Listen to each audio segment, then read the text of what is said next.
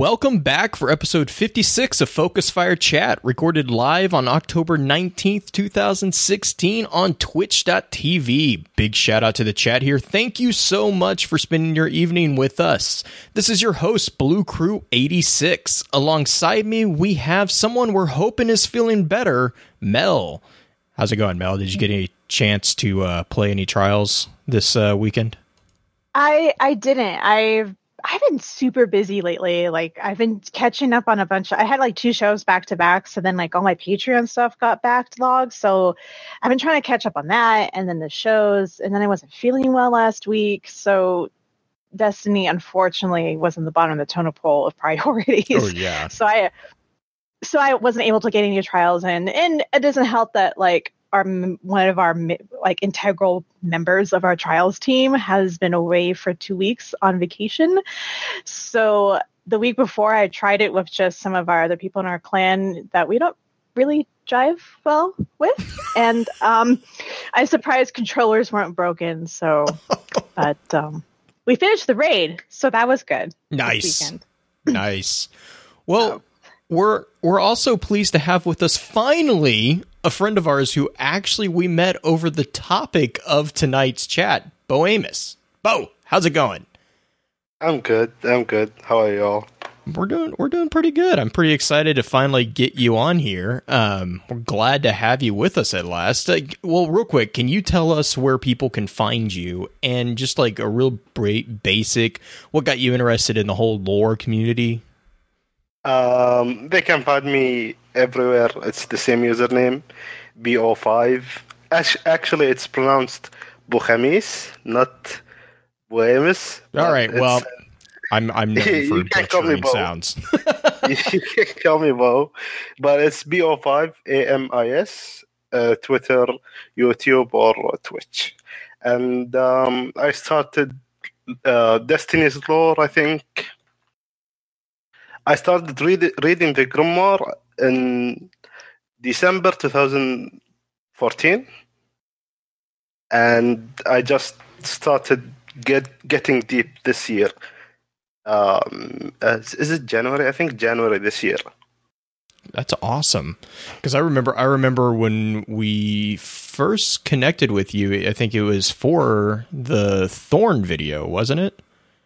Yeah. Is that the first? So yeah. I think it's awesome the Thorn video was the first video I did on YouTube. So I think it's amazing that not only do we finally get you on here, but we get you on here for the episode that we're talking about, the updates on Thorn. I thought that was really cool.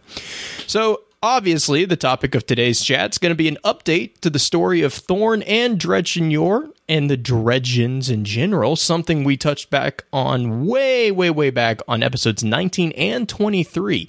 Before we get into that, however, we do have a few housekeeping notes I want to run through. In our last chat, we took a look at the new lore of the Lords of Iron. If you missed that and have any interest in hearing our thoughts, please be sure to check out www.focusfirechat.com for archives of all previous chats, as well as links to all our various other pages. If you don't mind, please give us some feedback on iTunes to let us know how we're doing. As many of you already know, Focus Fire Chat is a cross-community gathering where the intent is to offer a week-long in-depth view of a particular subject from within the lore of Destiny and other games. This chat begins every Tuesday morning and runs until the following Tuesday, with topics decided by the group via a poll that begins every Friday and ends on the Tuesday morning of the new chat.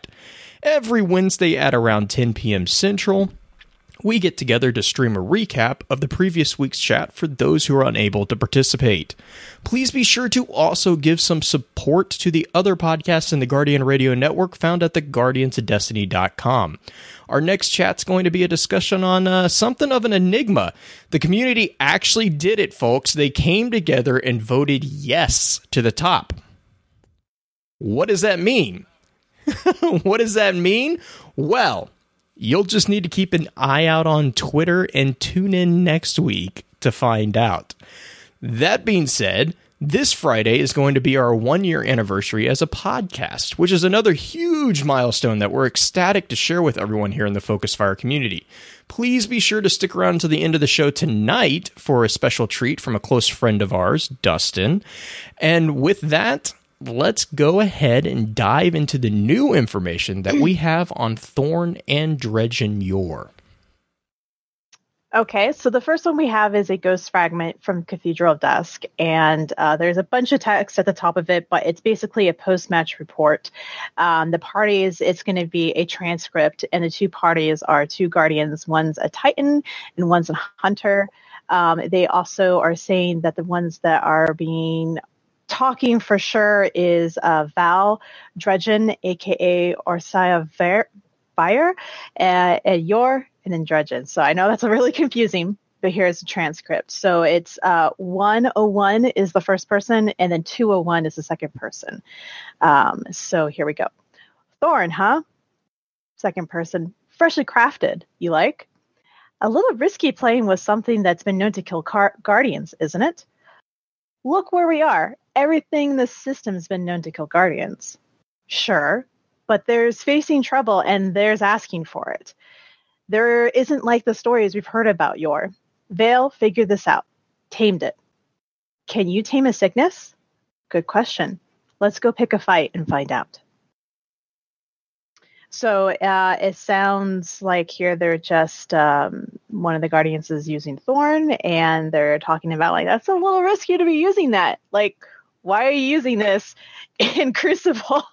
Well, so, and that's the thing is like, this is an awesome congruence of events because they are basically putting the overwhelming presence of Thorn in the Crucible.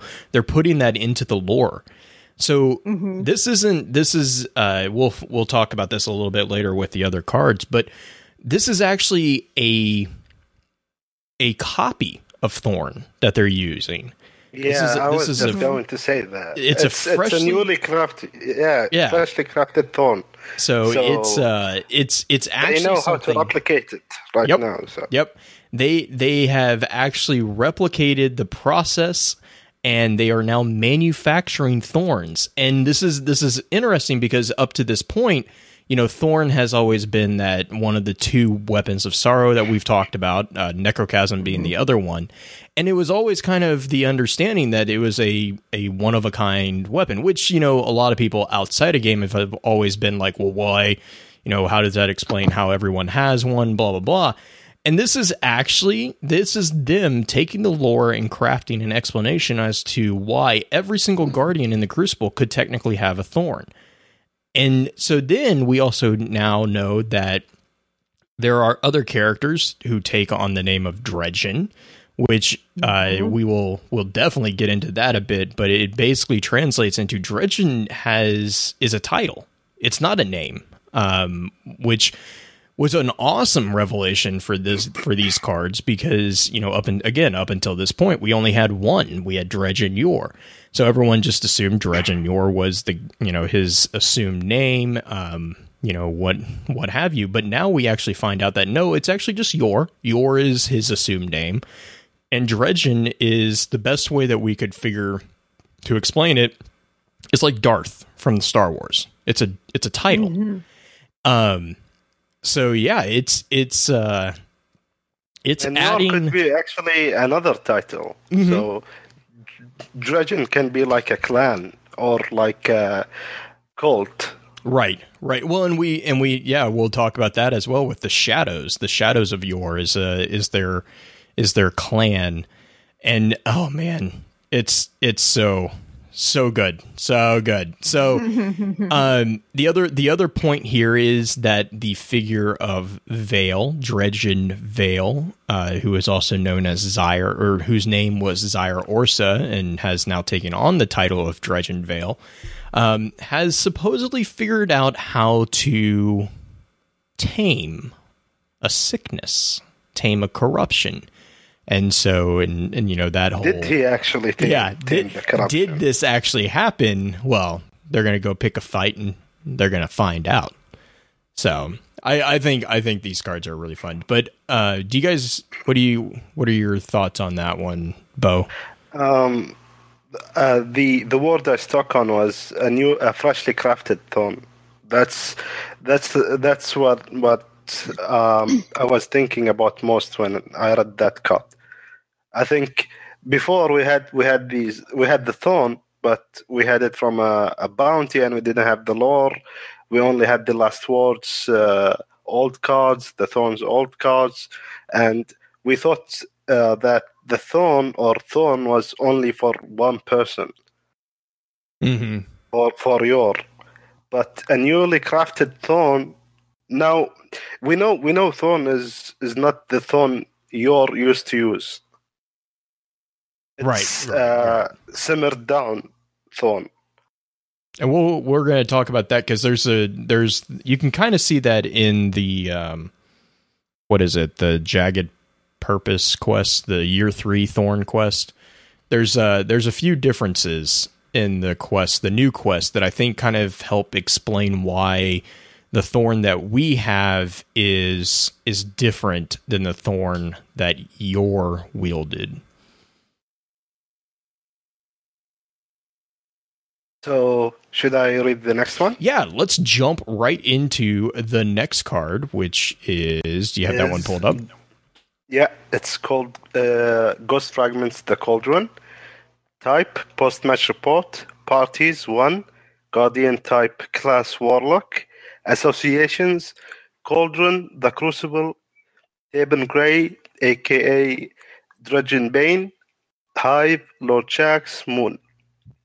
So, I think the Warlock is talking about Dredgen Bane and Dredgen Vale using Thorn, and he mentions Shadows of Yore, I think.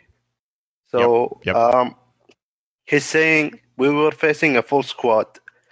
I recognized a couple of them, Orsa and Tebin, but they were different, decked out in dark gear and set to intimidate. I took it as an attempt at psychological warfare, up the creep factor in a creepy place, but it's more than that. They had changed. And that's it. So this one is well, because this is also the one that confirms that the Shadows of Yore is kind of an association of, I guess, a lot of people have started taking to calling them the fanboys of Yore, which they kind of are. And so, but this is also confirmation again. Dredgen is no longer a single name, and there is kind of a dress code that is required apparently to be a shadow. You know, you have to wear dark gear, and obviously a lot of people who, and we'll kind of talk about a little bit of the approach that some of these Shadows of Yore have within the Crucible and a couple of the next cards, because it's not necessarily, they're not necessarily going in for wins, and we'll see that in I think the next card actually. But Mel, what's your thoughts on? I'm starting to wonder if they took Dredgen as, like, maybe Dredgen Yore was actually his name, and the Shadows of Yore is like, hey, let's take his first name and make it a title to honor him. Which I'm wondering if also possible. I'm wondering if that's what it is, or if it's actually like a thing. And then Dredgen Yore that we know is just like one of many Dredgens, like down the line. Like, I hate to go back to Star Wars, but I'm starting to think, like, what happens if, like, you know, like he learned from another master, like there was another Dredgen X name, you know, and then he learned and he got passed down the information. There's only ever two. Yeah, but obviously, well, here we've only gotten two names so far of the Shadows of Yore. So, I mean, I guess the rule 2 could apply. The rule of 2 applied. No, I don't think. Oh man! But then that means like then we're gonna start getting mucked up. Like we can't throw Star Wars more into this, because then the whole entire thing with Dredgen and oh no, we're done. But but it's kind of interesting to think of maybe if it's actually a legit title, or if it's more of like, oh my god, Dredgen Yor, he was so dreamy. Like, oh my gosh, we're gonna all call ourselves Dredgen and then have another name. Like, I don't know. Especially calling themselves the Shadow of Yor. Like, it really just gives me this. Especially wearing black, it just reminds me of like the kids that go into like Hot Topic and they're like, oh yeah, we're totally part of a clan. You know, like that's what I'm like. Imagine that like they take off their helmets and they're like, you know, wearing like these dark eyeliner and that black face paint that you can put on your Guardian that are just kind of like super emo goth. Like, this is my headcanon now for them, even though I'm trying, like, I really want to take them seriously, but the fact that they're like giving themselves titles and they call themselves the Shadow of Yor, like it just doesn't do it for me. It is, if I saw them in the Crucible, I'm like, you guys are tryhards, right? You guys are totally tryhards. Oh my Anyways. God. I think you broke me. So I was gonna. Oh my god! It just reminds me of the Twitter the not depressed Darth, but the emo Kylo. Oh my gosh! That's you know all what I it could reminds think. me of? That's all I can The think Shadows of Yor remind me of, you've seen South Park, right? Mhm. You know the goth kids. That the Shadows of Yor are the goth kids of the Oh Guardian my God. universe. I'm gonna. Oh my god! Just let that sink in just a little bit. I can't because I won't be able to finish the podcast. Anyways, well, let's move what on I to was the gonna say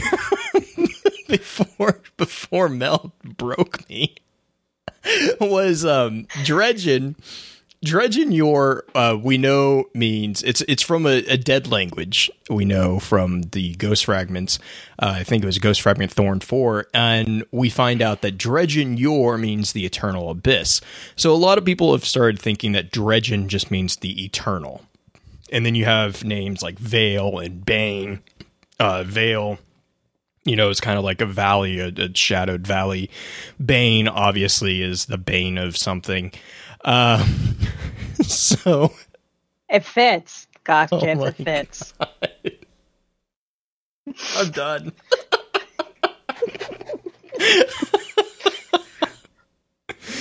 Do you want me to go? Do you want to go to the next Ghost Fragment? Okay. Let's go to Ghost Fragment.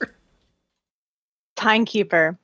This is another post-match report. The parties two. One Guardian type is a Hunter. The other Guardian type is a Titan. The association's crest. I think this is important for what we're going to say. Crucible. Lord Shaxx is involved. Orsa Zaire, aka Dredgen Val. This is a primacy match on Timekeeper. And yeah, that's all the important information you need to know. So here is a transcript as follows. Never seen anything like it. Orsa, or Vale, whatever he calls himself, coming out on top wasn't even in his plans. He'd just drop us and leave our crest scattered around the combat zone. I don't think he collected one. Others didn't care. Figured it gave them a chance to pull the win, but I cared. Win or not, that kind of cocky ain't healthy. The next line is, I don't think cocky is the right word for it. So they're talking about how Vale, aka one of our wonderful goth kids, is going around and just in the Crucible during the supremacy matches, killing everyone and like not even picking up those crests. He totally is not a team player. So he's just going around trying to show that he is the biggest, baddest, wielding his big thorn compensation gun. And yeah, and now the rest of the Guardians that are in this Crucible match are just like, are you serious? Are you serious? No. Well, and you know, the other thing is those of us who have, well, I know for year 1 Thorn, and my understanding, I haven't gotten the year 3 Thorn quest just yet, but I understand that this step is still in there. There's a part in it which you have to, you know, kill Guardians in the Crucible, and so now obviously this Vale has already gotten a thorn, so they're not like on the quest to do that. But at the same time, it's that attitude of they were just concerned with the kills. They don't care about winning. You know, they're just feeding. Yeah, feeding. They're just exactly. Thorn is just they're just feeding the thorn.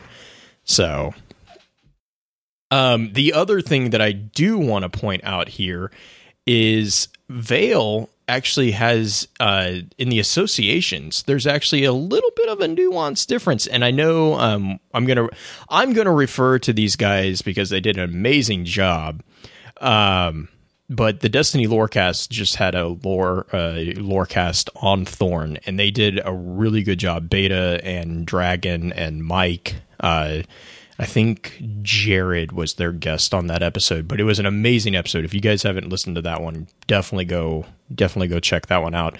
And they also pointed this out, but I was looking at the associations here. You'll notice here that in this one, Dredgen Vale is in the secondary slot, whereas in the cards prior to that, Cathedral Dust and the Cauldron, Zyre Orsa was in the secondary. And I didn't really, I was like, oh, that's kind of an odd mix-up, and it might just be the way that the author of this card wrote it, obviously. But their point, and it's an interesting point that got me thinking, is that maybe this was also a transition point for Vale from to become a Dredgen. To become a Dredgen, because now he identifies, because at this point he's identifying as Zyre Orsa. Whereas in Cathedral and Cauldron, he is identifying as Vale, and then he was known as Zyre Orsa. So, do you think it's possible that it's some type of requirement within the Shadows of Yore that you have to go into Crucible and like kill so many Guardians and feed your fort? I think it also just might be the nature of Thorn. We know take it over, maybe. Yeah, we know that it eats light. I thought you were going to go to another joke point where it says that they're required to change their gamer tag, but they're obviously not PlayStation players because they can change their gamer tag. So, sorry, couldn't resist that one. But. Hey, PlayStation is master race. Here we go. But yeah, I mean, it could be something where it's like, the Thorn is their Tamagotchi, and they have to make sure that it's happy. Right? My Thorn is happier than your Thorn because I fed it better. Do I get to put cute little outfits on my Thorn? It's their precious. Oh my gosh, yes. It's their precious. It's their precious. Yeah. They has to find it. They have, oh my gosh, yes.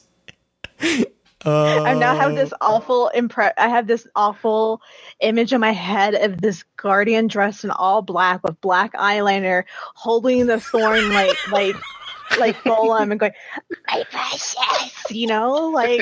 just sitting there like petting it,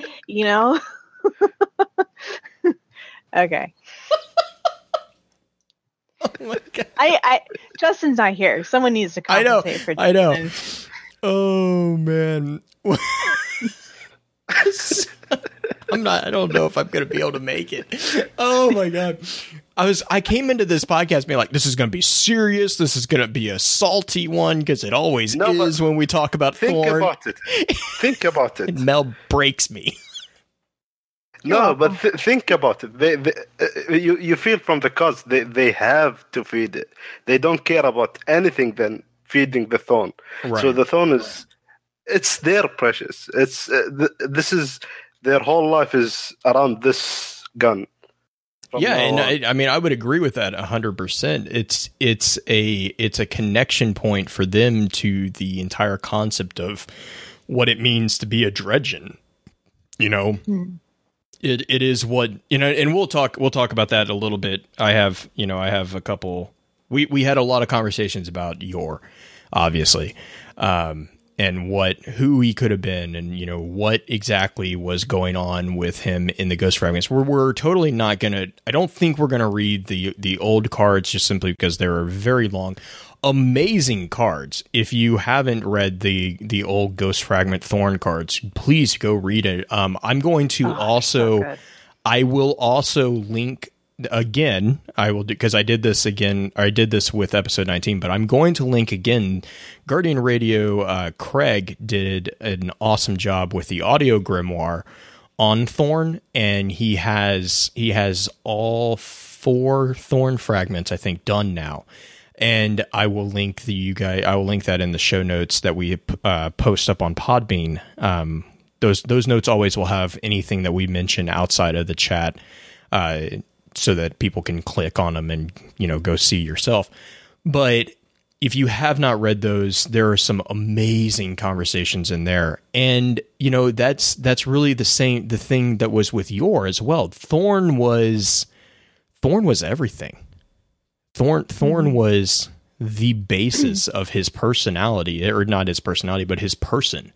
Like, everything he did was really, it was to kill hope, to eat hope, to feed hope to Thorn, to give that light that he stole from everyone to Thorn. To do everything was in order to destroy hope and to feed the connection that he had through Thorn to, Xior. And so, yeah, it was like, to be a Dredgen, you have to have a Thorn. It's the standard equipment, I guess you would call. It's their red lightsaber. And to bring back in the Star Wars idea, all the Sith have that red lightsaber. Well, most of them do in the expanded universe. Well, anyway, but the standard equipment, the starting package for the Dredgen was basically, you have to go and you have to craft your own Thorn. And that was the Shadows of Yor. They found out how they did this. We're going to talk a little bit too when we get to the Jagged Purpose quest, because we actually find out that Vale might not be as evil as a lot of people are kind of assuming that he is. And then we'll talk about that a little. We kind of heard that a bit in the Cathedral of Dusk about how he had claimed to have cleansed it, but yeah. So you want me to jump on Blind Watch real quick? Yeah, sure. Okay. So this is Ghost Fragment Blind Watch. Subject is a threat assessment, and this is a conversation between 2 parties. The first is a Guardian type class Warlock Vanguard designate. Remember that. I'm going to come back to it. And that is user 1. And then the second is a Guardian type class Titan, and that's user 2. Associations are Blind Watch, Buried City, Cabal, Clovis Bray, Crucible, Exclusion Zone, Lord Shaxx, Mars, Meridian Bay, Mars, Zyre Orsa, Vanguard, Ikora Rey, Thorn, and Dredgen Yor. The audio was unavailable, so this is a transcript, and it is as follows. I'm assuming you're aware of the events on Mars. The results from Blind Watch? Yeah, it may be starting again. Not saying it is, but we need to keep an eye on any who would seek to retrace Yor's path. Agreed, but Orsa and his friends seem to have contained what Yor could night. A dangerous assumption. The Thorn's pestilence is becoming commonplace. So, again, we have a bit of a nod within the lore about the multitude of thorns. Now, the other interesting part here for me is we actually get an idea of when this conversation happens, because if you look at the designation here, this is obviously between the Vanguard Warlock and a Titan. This is Ikora, but this is a Vanguard designate. A designate is a title that is given to someone who is waiting to fill a position. So this is before Ikora becomes the Vanguard mentor for the Warlocks. So does that mean the whole entire thing with Orsa and his clan going on before our own timeline? So they had supremacy, and we just paid for supremacy. Yeah. Time gates. No. No, but yes and no. I mean, same as Rift. We got Rift, and it was like, oh yeah, the Warlocks have been playing with this for a while. It was like, wait, what? So yeah, it was a little bit. The note here is Blind Watch and Widow's Court. Those two. Do I have Widow's Court? I don't have Widow's Court linked. I will read that real fast. The cards for the Ghost Fragments for Blind Watch and Widow's Court. Keep in mind that these were both before Ikora took on the Vanguard Mentor ship. So this is in the past, whereas the Cathedral Dusk, sorry. Well, it's in the present because the Dreadnought wasn't here until just recently, so it has to be.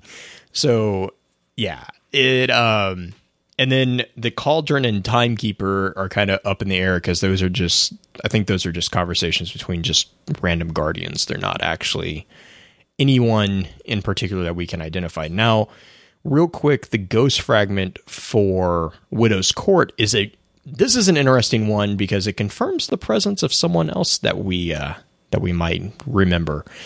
And again, the type is a post-match report. Again, it's a conversation between two people. The first one is a Guardian type, class Hunter. And the second is a Guardian type, class Warlock, Vanguard Designate. And the associations here are Crucible, European Dead Zone, Fallen, Lord Shaxx, Malphur, Shin, Shin Malphur, Ikora Rey, Thorn, and Widow's Court. Again, the audio was unavailable, so they have a transcript here. And Shin starts off and says, "I'm telling you this now because you don't seem to be taking it seriously." Ikora responds with, "We are aware of and share your concerns and are monitoring. It could be you're too close to the situation to get a clear, full view." Shin responds with, "Too close. I've seen the vids from Widow's Court. They're playing with death." So, hi Shin. How's it going? Glad to see that you're back in action. So he knows Thorn firsthand. Oh yeah. I mean, this is definitely, yeah. I mean, and I like how Ikora's like, okay, calm down. you might be a little too close to this situation. You have a little bit of emotion involved here because, Shin, for those who haven't read the Ghost Fragment Thorn card, Shin Malphur is the person who puts down Dredgen Yor. And he was also Jaren Ward, who was Shin's pretty much adopted father, was the guardian that Yor killed with Thorn. Not in front of Shin, but pretty much in front of Shin. The ghost told Shin. And yes, Shin is a hunter, confirmed. So Shin is actually a guardian, which causes so much problems. But we're not going to get into that because he's not resurrected. It's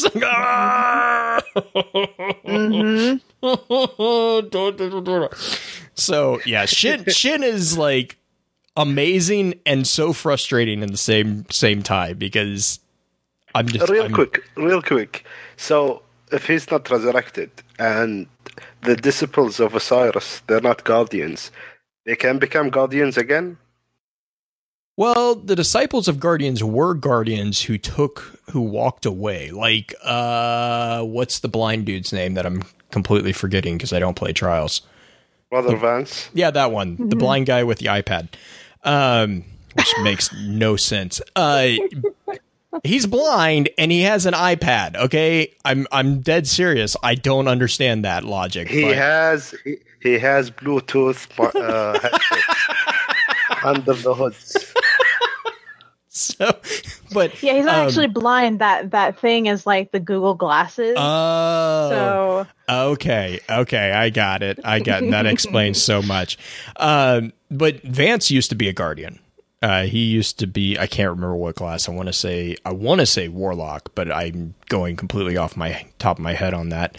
But Vance was a Guardian before he walked away. A lot of the disciples, we get the sense kind of from Vance that was kind of that was part of the schism between Osiris and the Speaker. Now, the fun part here for me is that this is a connection to when Osiris was still in. But well, it's either when Osiris is still a Vanguard mentor or right around the time that Osiris and the Speaker have the giant temper tantrum that they have and they walk their separate ways. Because Ikora is not yet the Vanguard mentor. And we know that Ikora becomes the Vanguard mentor after Osiris is kicked out, is exiled. So, but again, Widow's Court and Blind Watch, we actually, and Cathedral of Dusk, we actually know within the timeline generally, which is a rare thing, which is why I'm so excited about it, because Destiny does not give us any concept of timelines, usually, but we have some. We have the beginnings of a concept here, and that makes me happy, because I can actually kind of put these on a conversation flow, and, you know. So, yeah. It confirms that Malphur is a hunter, confirms that he's still around, and it also confirms that this stuff is happening before Ikora took Vanguard mentorship, and it is still happening today. But it doesn't confirm that he's still around. Oh yeah, Shin. Yeah, we don't know if Shin is still around, but he was around at that time. And he was known. I mean, he was known to the Vanguard because he's talking to Ikora. Well, we know a pacifist now. Yeah, that's true. With non-Guardians in another place gathering there. So maybe Shin Malphur is there. We don't know. I don't know. Malphur is Shin is the. I love him, but I hate him at the same time. It's so weird that he's like one. Is he the only one that we know of where he wasn't resurrected? Yeah, yes. That's why he's annoying. So weird. Well, okay, let's clarify there. We don't know a lot of what happened with Shin, but in the grimoire, we have excerpts from when he was a child, growing up, and then it jumps ahead several years. So we don't know what happens, but we know that he grows up, and then he faces down Dredgen, and he actually summons a golden gun and kills Dredgen with a golden gun. Yeah, and then when he was given the last word, wasn't Ward's ghost said, "Okay, you're now my guardian." Well, he didn't. Well, the ghost that was definitely a feeling that you got, but it wasn't. The ghost scanned him, so like the way the card ends, Shin pins in chat. Shin is the exception to all rules. The way the card reads is Jaren's ghost never spoke to anyone except for Jaren. He would never speak to any. Jaren had taken a group of children from Palamon, which had been destroyed, and they were actually. It seemed like they were actually hunting Yor. Right. And the ghost never spoke to any of them. It watched them and it listened, but it never spoke to any of them. Well, then Jaren went off and he got killed. And then we find out that Yor actually spoke to. That's how we found out that Yor and Ward were very close friends prior to Yor becoming Yor, which we'll get into here in a second. But so there's a conversation between Yor and the Ward's ghost, which Yor gives the ghost the last word, and he tells the ghost, give the boy his master's sword." And so he basically is trying to piss Shin off to piss him off. And the ghost calls him out on it, and Yor just kind of shrugs it off and, whatever.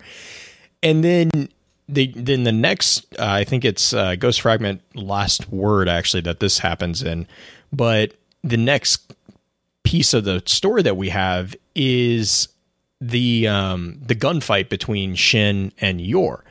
And Shin actually summons the golden gun and shoots Yor, before he can draw Thorn. Now, I have my own theory in that entire situation. I think Yor let Shin win. I think he committed suicide via Golden Gun. But we can talk about that also when we talk about who we think Yor is. But yeah, so but there was never a point where the ghost like came out and was like, "Yeah, I'm going to adopt you." What it did happen was at the end of Last Word 3. Yeah, it came out and it scanned him and it scanned him and then it spoke to him, and that's all we know. Right. Now obviously the next card we get is him with the last word, but we don't ever I don't remember us ever seeing Shin with a ghost at that point.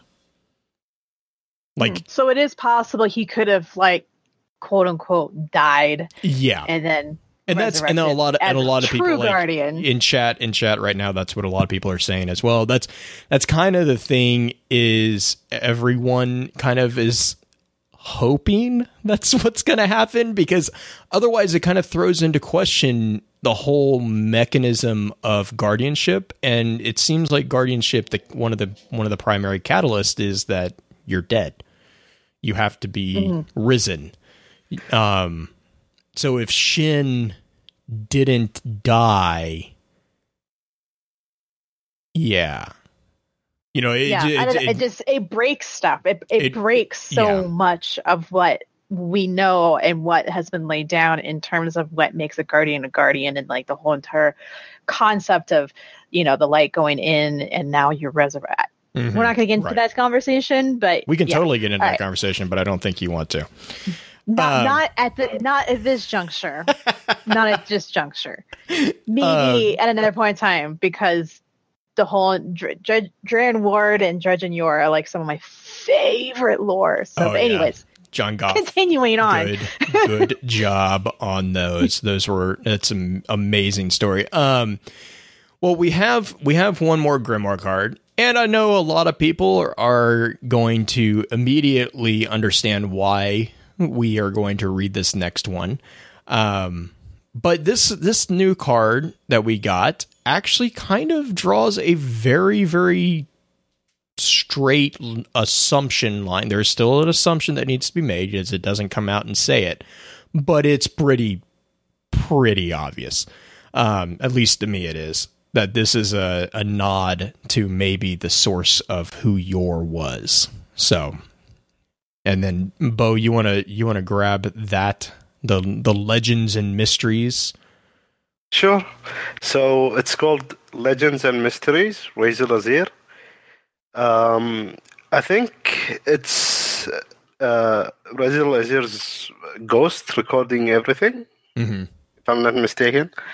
So something in Razel was telling him he shouldn't be here. Something deep, something resembling fear. He knelt, examining the dust-covered pile at his feet. The skulls had been discarded with a little care. Some time ago, decades, maybe longer. The doors carved into the rock face were arcane, dark, gothic, other and large. The jagged finery of their archway spoke to an artistry that only served to strengthen the sickening feeling in his gut. Razel had come to Luna in search of nightmares, and after his long journey from the growing city beneath the traveler to the ends of the earth and beyond, he found himself face to face with remnants of stories he'd hoped were nothing but lies.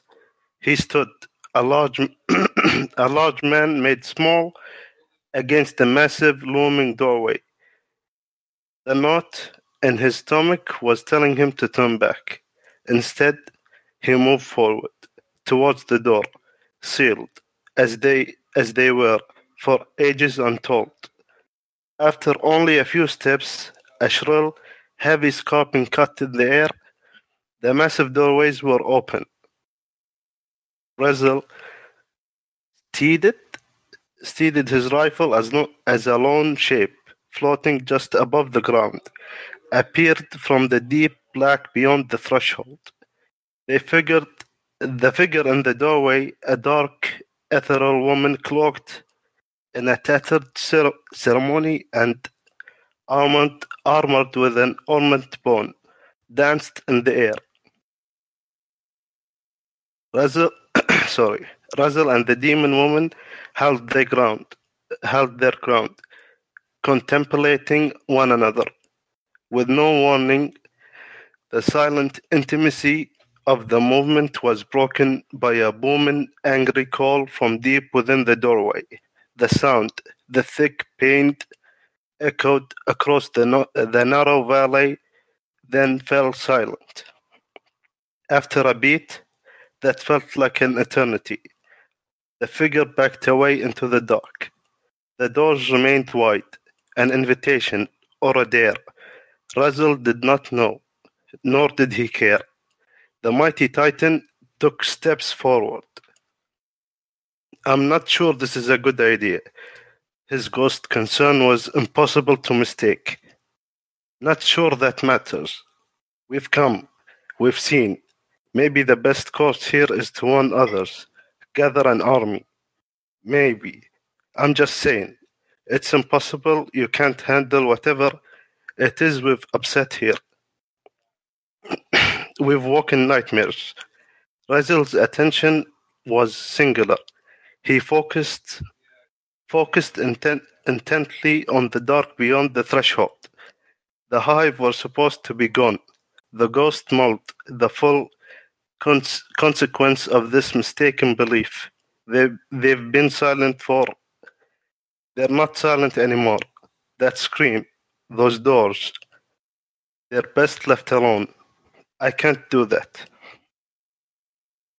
Razel continued forward, toward the dark, toward the unknown. Stay here. Excuse me? Get distance. We don't know what this is. What's coming? Can't risk you too close to an unknown.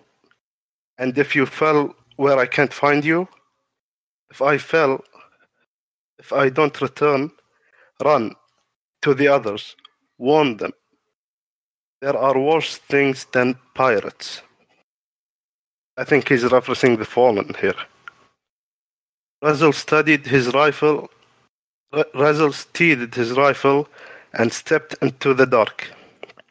As his ghost lingered.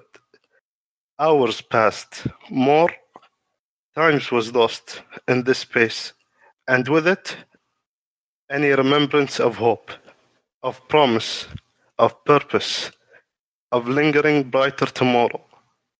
Dawn amongst the shadows there were no tomorrows. Down in the abyss there was no hope. Razel's footfalls echoed, lonely, measured steps with no guarantee of purchase. At any moment the world could fall away, and he would be lost. The forgotten hero who foolishly sought the nightmares. Then a presence, sweeping and dreamlike. Razel leveled his rifle. He could sense the witch, but found it impossible to track her in the dark. Razel opened fire, short, focused bursts, to light the ebony corridor. The demon, which circled just beyond the reach of each burst glow. Razel kept firing, using the short flickers of the dark to gain bearing. The witch laughed and thick black cloud engulfed Razel. The Titan kept firing, but his movement was restricted. The cloud confined him, caged him. He could hear her moving just beyond his sights as her laughter rose in pitch, cutting into Razel's mind and soul like tempered blade. Razel flinched as the wicked woman began to speak. Began to speak in a tongue that resembled torture more than language. The pain was searing, complete. The demon approached with writhing hero. As she spoke, her violent words began to take shape, morphing from syllables of death to a known offering of a haunted human language. The demon woman leaned in close and whispered intimately. Razel's ear bled as he spoke. I am the end of Moros, Zaire, the blessed, Zaire, the betrothed. I am the coming storm. These are not my words, but prophecy. Your light will one day shatter and die. For now, it's simply offense. And you, dear, sweet, fragile thing, shall be made to suffer for the transgression upon the holy ground. As the witch fell silent, her hateful voice was replaced by a growing chorus of hungry, manic chittering and the rising thunder of an approaching flood. Razel had come looking for terrors that hid just beyond the light. He found them. Or maybe they found him. Yeah, sorry about that. English is not my first language. So. No. No, you're good. So I'm gonna just interject real quick. Obviously, this is going to feed into the theory that I'm going to just launch us into, that Yor is Razel. This card really kind of confirms like it to like a 95% chance. Like I mean, like I cannot begin to list the numbers of similarities. There's so many. I definitely talked about this when we first talked about Yor and Ward back in episode 19. But I always had a suspicion that Razel kind of could transform into Yor because he was always obsessed with hope. Which is another thing that Yor definitely was obsessed with 100%. Mm-hmm. He was obsessed with destroying hope, and Razel was obsessed with creating hope. Now, the other thing that we get here is the name of the card, the Whisper in the Bone. We know that we just, the name of the bone connects to Thorn and the way that Razel explains it.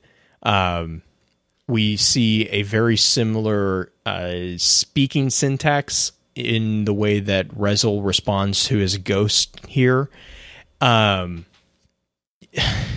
then the one of the most obvious connections is the wizard that is right here is Zaire, the blessed, Zaire, the betrothed. Oh wait, you mean Zaire, the unwed, the one that we killed in the first year to get Thorn. Yeah, that's the same witch or wizard. Sorry, we call them witches because they're females, but they're wizards in game. But yeah, we know Dredgen Yor left his ghost.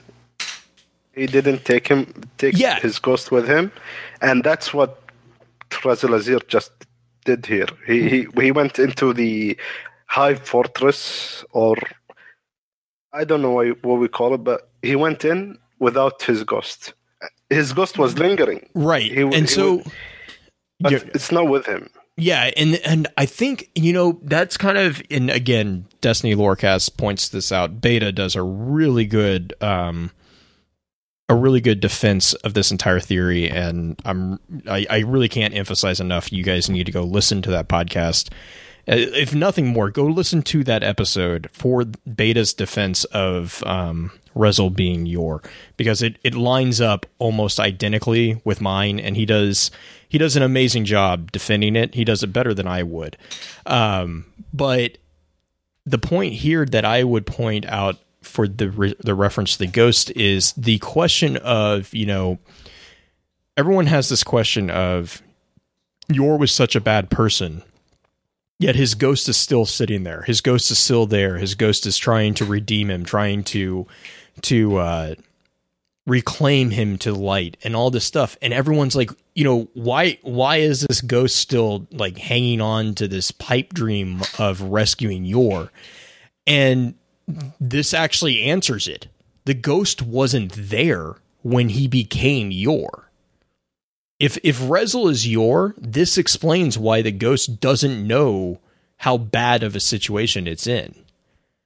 Because Rezyl tells the ghost, hey, stay here. And he's done this before, in another card with Rezyl, War, I think it was War Without End. He does this when he charges the Fallen, and then the ghost comes in and resurrects him. Now, obviously, the ghost can't come in, but he's telling his ghost, stay here. I don't want to compromise you. Whereas Pride lets him think that he can walk into this untouched, and he walks in. The difference in the two cards, in that card, the old Rezyl Azzir card, he told his ghost, whenever I'm in danger, come to me. Right. Resurrect me. And in this card, he doesn't tell him anything. Just stay far away. Right. And Mel, did you want to? Yeah, more information I think that points to that Rezyl is probably Yor is that they often refer to like the witch and just the speaker of this card, referring to Rezyl as the hero, and like Yor, and then those cards talking about Yor, they always said that he was a former hero and that he was loved. And I remember the ghosts were saying like, what happened to you? You were this hero, this person that was held up so high. Like what happened? And I thought that was really interesting that they referred to him as the riving hero, the lost, what was the other one? The forgotten hero who foolishly sought nightmares. And so those things really pointed out to me. I'm like, oh yeah, this is probably Yor. Yeah, and that's what I was going to say is following up on the ghost thing is like, so he goes in. I mean, this is pretty obviously the summoning pits. Mm-hmm. I don't know. Like the explanation for this just yells summoning pits to me.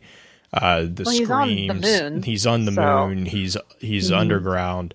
He's in a place that's been, around with skulls and doors. These giant doors are opening.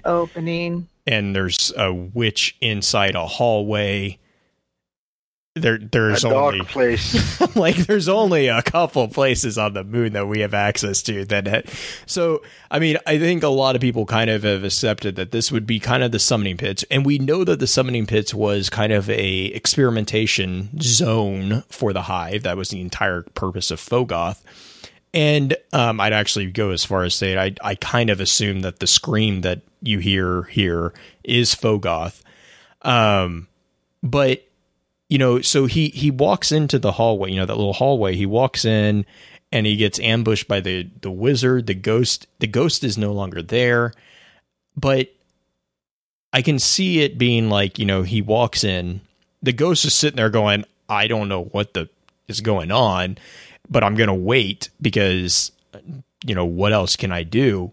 And then after a period of time, which, they said time was lost in this place, and with it any remembrance of hope, of promise. And then he comes back. And I can just, no, this isn't in the card, but I just see this connection between Rezyl and Yor as being, he goes in and he meets Zor and he makes, whatever happened, the whole, the description is just amazing with the wizard whispering and his ears bleeding. And you kind of get the sense that she's not a death singer. We know that because her name is not, it's the Al. She doesn't have the Al Zaire. It's just Zior, or it's just Zior.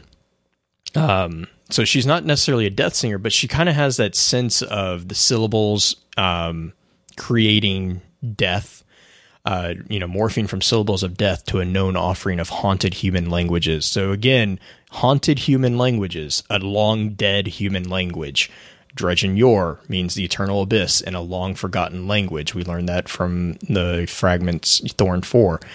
And again, I just see this whole thing happening, and then him coming back out, and the ghost being like, you okay? And it's like, yeah, let's just go, let's go, blah, blah, blah. And then we have the whole, sitting down and all that.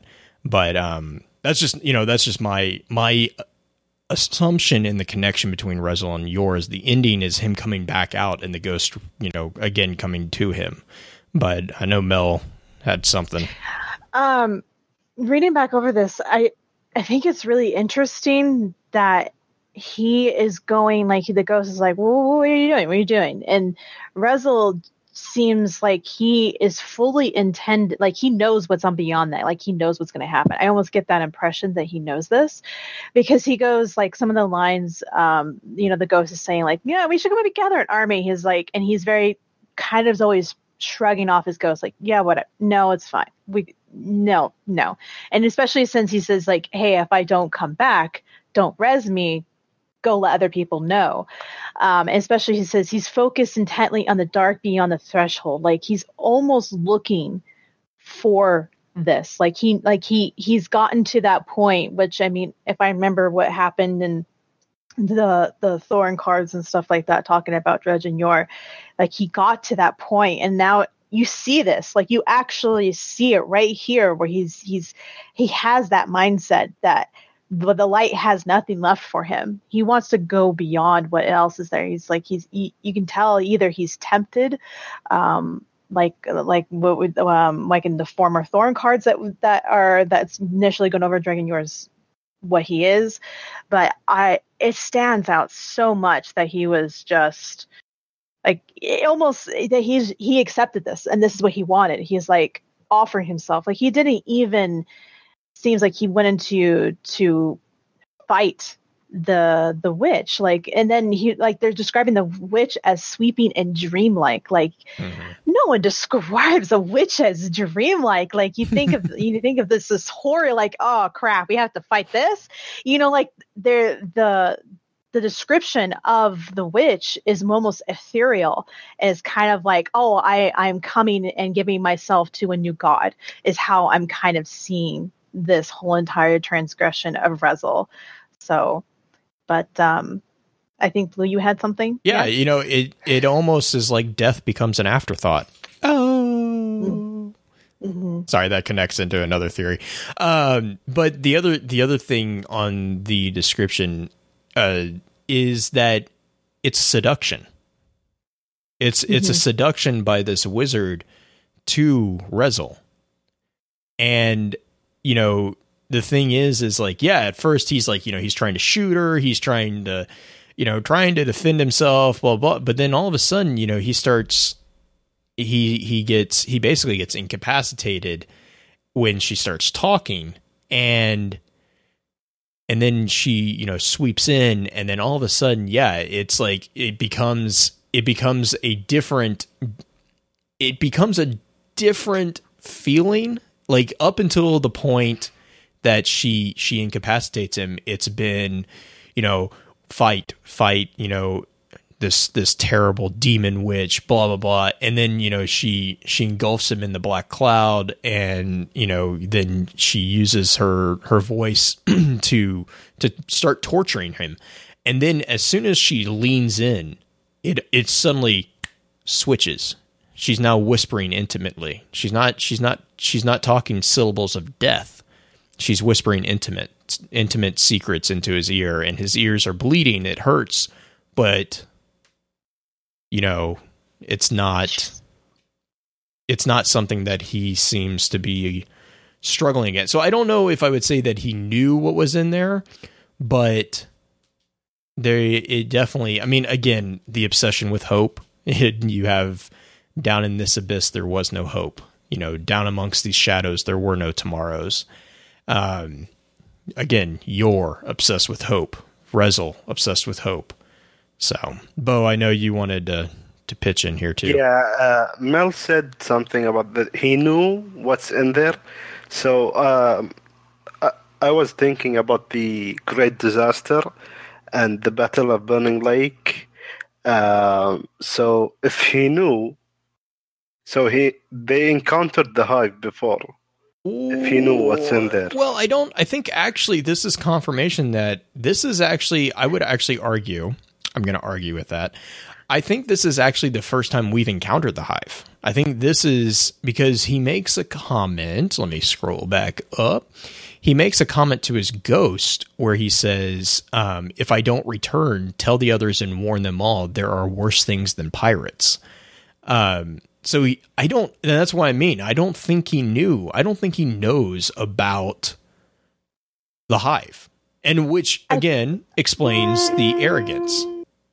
I think he suspected because at the very beginning of the card, he's saying that like he went to the moon in search of nightmares from the growing sin beneath the earth, blah blah blah. He found himself face to face with remnants of stories he'd heard were nothing but lies. So I think there might have been like some chatter that there was Hive on there, and Rezyl, probably being the cocky SOB that he probably was, is like, I'm going to go up there and I'm going to take care of it because I am Rezyl the Amazing or whatever, you know? So, but I also kind of want to, in my mind, I have nothing to back this up. I feel like he felt like he had nothing left, that the light offered nothing for him anymore. And like this, maybe kind of like with Toland, like there was something beyond there that was kind of seductive and mysterious. And so he was looking more for not necessarily a new journey, but something new, something fresh. And then like, oh, I've heard of stories of the Luna. Like I'm going to go up there and see what that is all about. So I kind of have to me, I feel like he went up there with the anticipation of taking on something new, maybe not necessarily knowing what exactly 100% what it was, if it's the Hive or something completely else. So he's more of a Don Quixote figure. I don't know Don Quixote. I'm sorry. It's like Don Quixote was a crazy old man who thought that all windmills were giants. But the arrogant, like it's an amazing story. You should totally read it. It's really fun. But like he basically like pledges himself to ridding the world of giants, and there are no giants. He's just a crazy old guy. But I can't like put my finger on the whole concept of him like chasing the next battle, you know, pushing himself to be better, to prove that he, to prove his right to existence. Damn it. I was going to try not to bring sword logic into it. But it did. Oh God. But he was chasing nightmares. Right. Yeah, well, I mean, I think, and I get the sense that, he's trying to, because, you know, we know in the first card, we get the first card. He has nightmares. He has nightmares about the darkness returning and all this stuff. And so maybe it's not necessarily, you know, the abstract, maybe it's his nightmares that he's facing. He's trying to face down his nightmares. So, yeah. I love this. I really like this card. I don't know. It feels like there's some type of weird type of thing that he's like either flowing between. It's almost like he's on that precipice of Rezyl and becoming Yor. Mm-hmm. You know what I mean? Like, I mean, obviously this is the point where he goes, okay, yeah, I'm going to fully embrace the Yor personality to, you know, like bringing that darkness in. But it's almost like he's gotten to that point where he's like, do I really want to be Rezyl anymore? Yeah, I want to be Rezyl. I'm going to go take everything down. But then he kind of gets there. And he's like, but I guess if the darkness is there, I'm willing to embrace it too.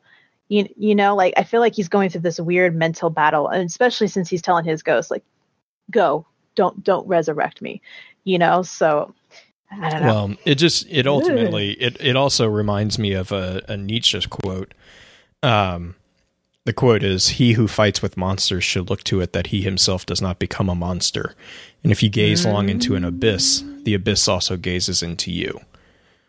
So, and you know, every time I talk about Dredgen Yor, that's what I think is, you know, because he's the eternal abyss. If you gaze into the abyss, you need to make sure that the abyss doesn't, you know, return the favor. And so that's what I also think about the funny thing about the shadows of Yor. It's the shadows of the abyss. They're gazing into the abyss. On a completely unrelated note, if we're going back to Star Wars tangents, does that mean Dredgen Yor is Anakin, and then yes, his ghost is Obi-Wan Kenobi, telling him not to go to the dark side? Like, what are you doing? You were the hero. You know, the given the success ratio between the two, yeah, let's go with that.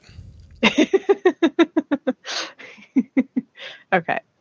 I mean, it's and you know, we bring Star Wars into it. It is a common story, you know, arc is your hero who is at the pinnacle of their, you know, the perfect hero. That's not an interesting story, really. I mean, no. And I hope that I can, you know, we can find a way to talk about this, you know, later in more detail, but people don't gravitate to stories about perfect people. People gravitate to stories about flawed people because we are flawed. We want to relate to things. And Rezyl, and that's, you know, the whole basis of mythology, the basis of legends, the basis of all these, you know, social instructions that are buried within the mythology and legends. That's what it is it's extremes. If you look at any of the Brothers Grimm stories, for example, they're all extremely detailed. They're extremely graphic. They're extremely dark in a lot of cases, and that's mostly because of the Germanic influence. But the thing is that they were instilled there to teach. And, you know, not to say that this is something that's been made up to teach, because obviously this is something that's happened, but ultimately Destiny, you know, this entire podcast is a lore cast. It's a podcast about the story. And the thing is if Rezyl never fell, I'll be honest, he would be not human. He's not the hero, because the hero was never tempted. And the hero's, and Rose has it in the chat right now, the hero's journey is not just necessarily the ascension, it's also the fall. And the thing is in real life, we fall, and not everyone can get back up. And that's what kind of, and I'm going to use this to kind of segue into my concept, my idea of what Yor and Ward kind of have, is because that's why when I talk about, you know, Yor facing off against Malphur, I think Yor is redeeming himself. And what I'm saying here is that, you know, assuming that Rezyl is Yor, let's just go on that assumption. Rezyl was a hero. He was someone who everyone looked up to. He was the hope and the beacon of light in everyone's eyes during the early City Ages. And then he becomes Yor, and he's at the pinnacle, and he falls to the bottom of the abyss, you know, which is fitting because that's his name. He becomes the exact opposite. He becomes the yin to the yang that he was. Again, Star Wars, it's a very similar and very common concept, the fall. When he's Yor, his entire existence is based around the destruction and the consumption of hope. When he's Rezyl, he can push through because his entire basis is around the creation of hope. He's entirely focused on creating hope, and so that, therefore, he is always hoping to make things better. Now, when he doubts and he starts falling, he destroys all hope. Ultimately, what happens is it gets to a point in his descent where the only hope that he really has left is the hope in himself.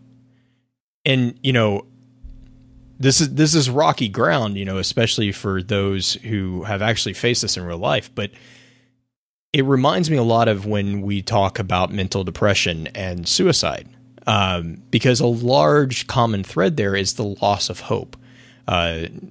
Wiesel, Elie Wiesel, the Night trilogy, he wrote that the people, and he was writing about the concentration camps, but he said that it was very easy to see the people in those concentration camps who were going to die because they had no hope. They gave up. They had nothing to live for, whether it was revenge, whether it was to, you know, to see a family member, to do anything. As long as you had hope, you can push through. Humans can push through just about everything with hope. If you lose hope, nothing really matters. And that's a very dangerous thing. But the thing here is that Yor loses hope. he allows his hope to be consumed by thorn. It's a weapon of sorrow. It's a weapon that eats hope. And if it can't feed on others' hope, I'm assuming, my assumption here is that it's going to eat on his hope. And then what happens is he seems to recognize that Shin is an important figure. Now, there was a lot of conversations about, does he actually know that Shin is going to be the one to kill him? Does he actually know that, by giving the last word, blah, blah, blah. And it's like, it's possible. It's possible that he somehow managed to pierce the fabric of time and see that. Sure. I mean, time travel is definitely a present in Destiny. But at the same time, it's like, what if it's just a matter of him just being like, yeah, death is an afterthought to Yor and to Rezyl. And that's another thing that we'll talk about here in a second. Death is not something that they are concerned with. They don't care.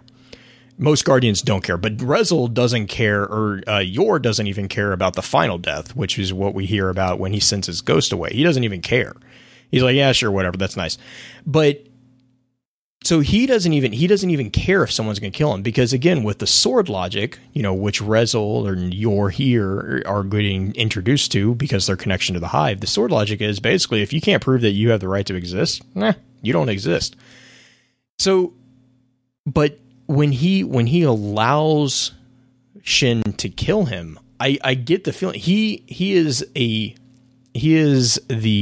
pinnacle of a gunslinger. Like, he is invincible in the Crucible.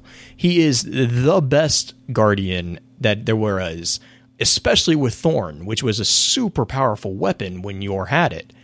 And yet Shin, who's a young kid, basically, manages to outdraw him and shoot him twice before he can even manage to pull his gun. Like, you can't tell me that he let him. Right? I mean, you see where I'm going with that one? Yeah. And so that's where I kind of am like, the hero's journey is the fall and then the redemption. The fall and the redemption. Darth Vader. Let's go back to Star Wars. Darth Vader does the same thing. Yep. He kills himself to save his son. Now, obviously, I am not drawing that connection between Shin and Yor. Do not understand that. But my point here is that it's through his death that he redeems himself. And he doesn't redeem himself in the sense that he actually, like, quote, becomes a better person or saves a particular person. He kills himself so that he can't hurt people anymore. He kills himself by allowing Shin to outdraw him so that his reign of terror would end. And that's my personal theory. I have a little bit to back it up again, kind of the whole, seriously, a kid outdrew you. You have how many decades of invincibility in the Crucible?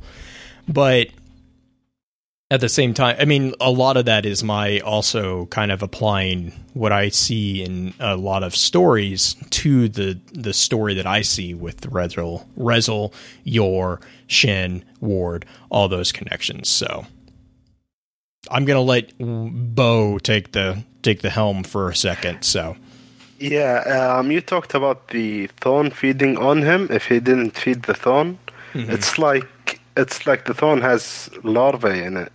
Right. Like, so the thorn should be alive, not just a weapon with the light. If it has larvae in it, if it's feeding from him, it should be alive. So the green ball at the tip of the thorn, is that the larvae? Or? I personally have a theory that it's an embalming orb. We have that artifact that we used with Necrochasm, I think it was, that the embalming orb was used for. Yeah. And we don't really know what it's used for. That even is the text actually in the grimoire. It's like, we don't know. It's a tiny little orb, but the thing is, it's explained as a tiny green orb. Eris knows. Yeah. Oh, yeah. Eris totally knows. Where's Eris? Let's go ask her. She'll totally tell us everything. Not at all. She should be a guest on the podcast. So, yeah, we tried asking. Yes. Yeah, and she didn't want to tell us. So, but I like viewing it as an embalming orb, just because we know that the embalming orbs are connected to the weapons of sorrow, and it's also described as a tiny orb.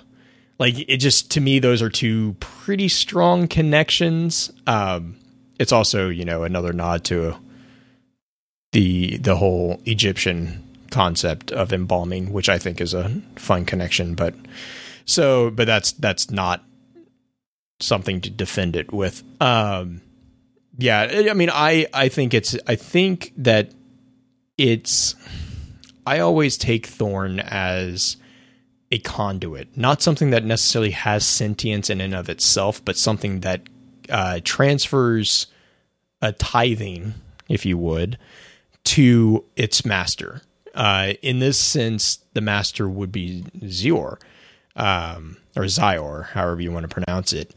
But they, we don't know on that. We know that some weapons have sentience, super good advice. There's a couple weapons that we have base AI. We see base AI in, but the weapons of sorrow, Necrochasm. Necrochasm has a sense of sentience. So Thorn, I wouldn't be surprised. I mean, it would be a supernatural sentience, if anything.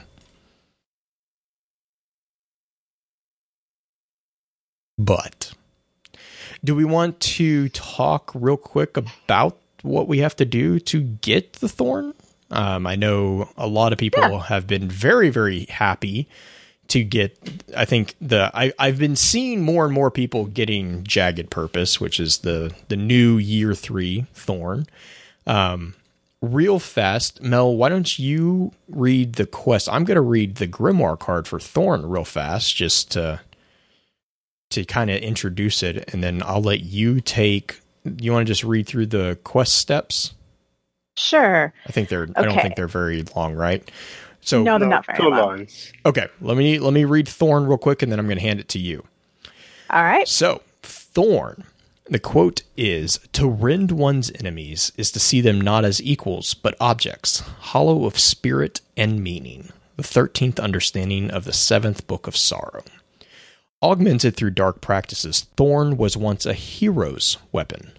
Its jagged frame hints at a sinister truth, a powerful connection to the unutterable sorceries of the Hive.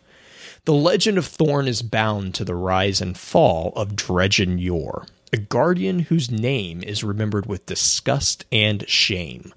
The weapon was thought destroyed, but rumors of its existence still haunt the wilds." All right. So then the quest line, the first one is called Echoes of Darkness. Face the wretched eye and defeat Kolvik, the Devil Splicer's high priest. Quote, "A sickness is needed, bound in darkness. Bathe your light in horrors that their strain might linger but not overwhelm. This is the first step upon the hated path. Dredgen Val, rite of cleansing." Then the next one is Harvest of the Lesser. Wipe out Fallen in the Plague Lands to feed the weapon's appetite. Quote, "A weapon hungers, a weapon must feed. State its growing appetite that you may truly become death itself. Dragon Val, rite of cleansing." The next quest line is Feast upon the Light.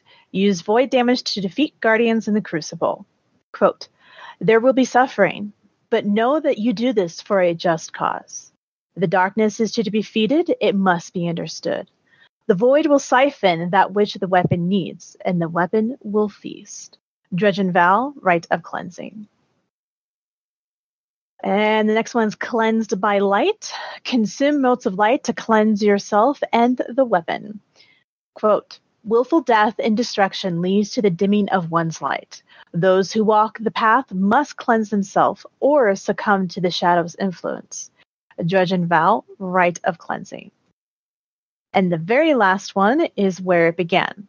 Find a skeleton key and open the strike cord at the end of the Abomination Heist strike. Quote, "The sickness is seated.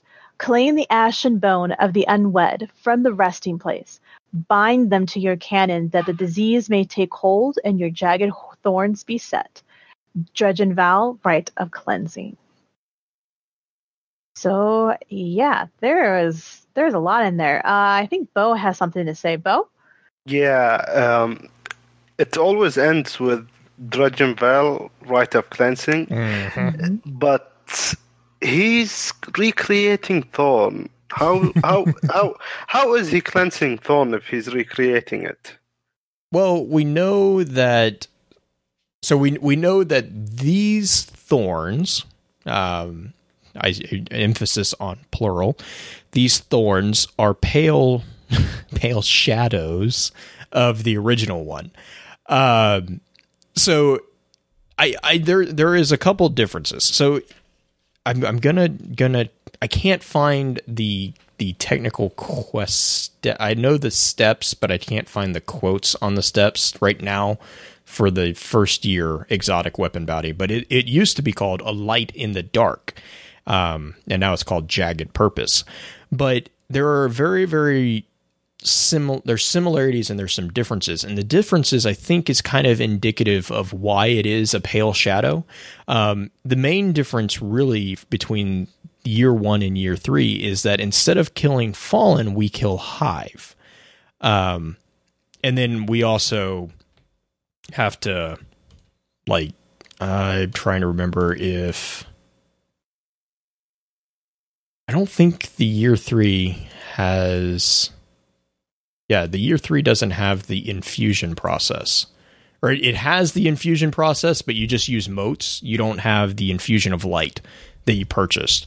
So, like, in year 1, basically what you did was you completed a summoning pit strike. You kill Hive, which you had to kill a ton of Hive. Then you have to defeat the Guardians in Crucible with the Void. And then you had to do this step where you went to the Speaker, and he was like, "Oh no, you're getting corrupted. Here, take this giant, like, ball of light energy that was called Infusion of Light." And then you went and talked to Ikora, which basically they took the ball of energy and shoved it down Thorn's throat. And then they were like, "Okay, cool. We're starting to break the hold, but there's something still here." And then you had to go back to the summoning pits, and you had to kill an NPC that was known as Zyor the Unwed, which was a witch. You'll note is the same name as Zyor the Blessed, Zyor the Betrothed. Now, again, going to refer back to Beta with the Destiny Lore podcast. They did an amazing job in pointing this out as well, and it was a conversation in our chat as well. She is unwed now. She is no longer betrothed. She's no longer blessed. Why? What happened? Why is she now why is she a widower? Well, because Yor's dead. Yor died. She was betrothed to Yor, basically. He's been killed. It's so, excusing the uncomfortable thoughts that brings to mind. Yeah. So now she's an unwed, and then then everything you killed there, and that was that was a nightmare of a strike to do. And then you return to the Speaker. And then that's when you get the year 1 Thorn, which as a hunter, I was extremely proud of because, oh my God, Void kills without a Void subclass are annoying. Atheon's Epilogue. Yeah, Atheon's Epilogue and, what was the shotgun from Vault of Glass? Was it correct? Found Verdict. Yeah. Found Verdict. Oh, yeah. Found Verdict. Yep. I had a full auto Found Verdict. Mm-hmm. That saved my skin so many times. But anyway, I mean, so we had more steps in the year 1. They simplified it for year 3. But the interesting thing here is that instead of killing Hive, we are killing Fallen. Which I personally have a theory of why the thorns are not as powerful is because you're killing an entity that is not corrupt so you're getting a pure form of light instead of a blighted light to feed into the weapon when it's in its developing stages. Or maybe Zaire is not around. And then there's an interesting thing there in that step. The quote is, "Claim the ash and bone from the of the unwed from their resting place." So, are you? And I just, that stuck out to me, and it could be just me misreading this, but do you think that I don't know why, but I read that as meaning more than one unwed? Or do you think that is that just me misreading that, Mel? Bo? I'm not sure. I don't know. What? I didn't follow you there. So it's, what step? It's on the step that's, basically you got to claim the ash and bone of the unwed from their resting. Now that I'm thinking about it, I'm an idiot. Never mind. Blue does not know. Maybe there is referencing to the ash and bone. I'm just, or ash and bone. Yeah. I have been looking at too much information. The other interesting thing that I found with the rite of cleansing from Dredge and Vale is that he refers to it as paths, which is a note that I wanted to make because there is a hunter class perk called Path, and we have 3 paths in the hunter. That's the Forgotten, the Forbidden, and the Unknown. And now each of these do different benefits within the buildup of your subclass and then all that. But these are actually class perks. These are consistent across the class. I found that intriguing that he refers to it as the hated path instead of like the forbidden path or the unknown path. I don't know if that's anything worth noting there. The last thing that I will make a point of is that the 5th step speaks of the weapon hungering. We have a couple other weapons that hunger: Bad Juju, the Swarm, and then Toland actually talks about hunger. We have a quote from Toland's journal, and I can't remember which quest this comes from, but he says, "Hunger is a terrible curse, but if it serves to motivate, to inspire, to urge, can it not also be a blessing?" So, and then the Swarm, which is a heavy machine gun, says, "Hunger is the all of it, and it is all of hunger." And then there's a connection also to the Warm God's Boon. But hunger is a nod also to Bad Juju, because the whole Bad Juju concept is the weapon is sentient, and that weapon must be sated and fed. And then, they truly become death itself, which, Shin again makes a comment about. They're playing with death. So I'm trying to think. We have the new ornaments. Yes. Mm-hmm. Oh, yes. I was actually trying to think. I was like, well, how can I segue into these new ornaments? You want to talk about those a little bit, Bo? I didn't see them. I just you haven't seen them? Oh, man. They're awesome. So we have the new I guess it's... Can we see them in game right now? I think so. Just the thumbnail. I think go to the Eververse and preview them, can't you? I want to say you can, because I've seen screenshots of them. I was trying to look them up right now, but I can't find any of them. Surprisingly enough, but they are called the Rose of Acid and the Rose of Corruption. And as excited as everyone was, they really don't show. They don't really give us anything. They look cool. The Rose of Corruption, it makes the thorn, basically it makes the metal on the thorn really pitted. It actually, someone pointed this out in chat, it actually kind of makes it look less hivey. It just makes it look like it's been rusted. The Rose of Acid actually enhances the green on it. I'm trying to find an image real fast so that I can accurately describe it, because it's actually really kind of cool. It enhances the green in it, and I can't seem to find it. Give me a second. And it actually does the opposite. It actually enhances the hiviness of it. And it looks like, it also puts spikes. We get more spikes. And it puts what looks to be the Crota sigil on the hand. The high sigil, so it actually seems to enhance that connection, whereas corruption seems to decrease it. So, but as far as I understand, there is nothing really, quote, new about the ornaments other than the aesthetic changes. So, I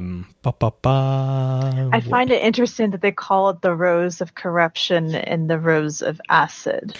Yeah, so let's talk about this a little bit. Good segue, Mel. Good segue.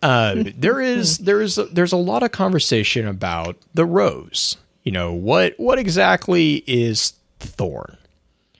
What is what is it? What is the rose? Is it a different gun? Is it the same gun? Do we have access to the rose? Will we ever have it? You know, all these questions. I actually kind of agree with the theory again that Beta has, that Thorn is actually the first curse.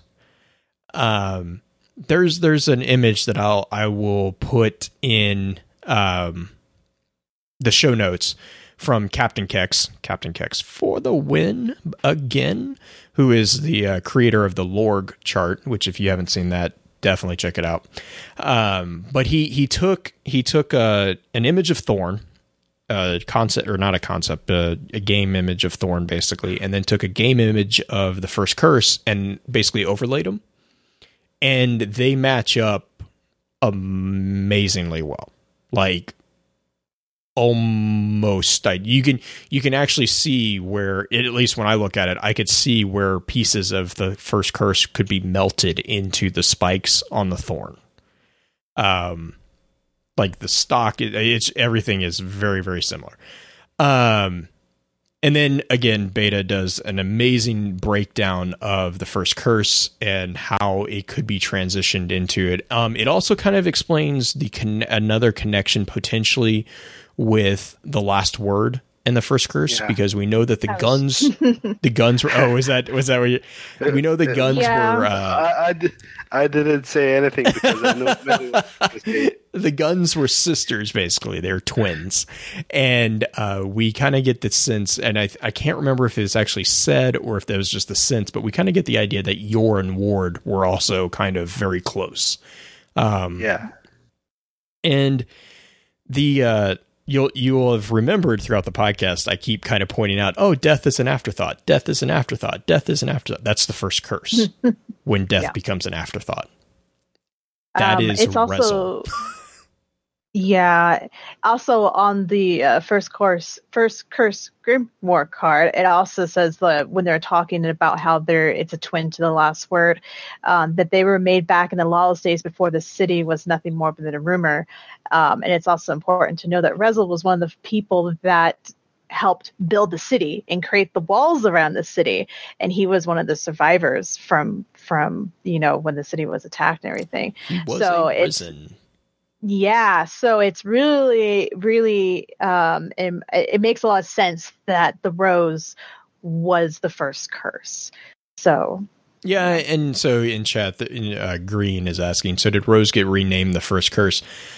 I don't know. I think that, and then there's the hunter artifact, what I call the radioactive cabbage.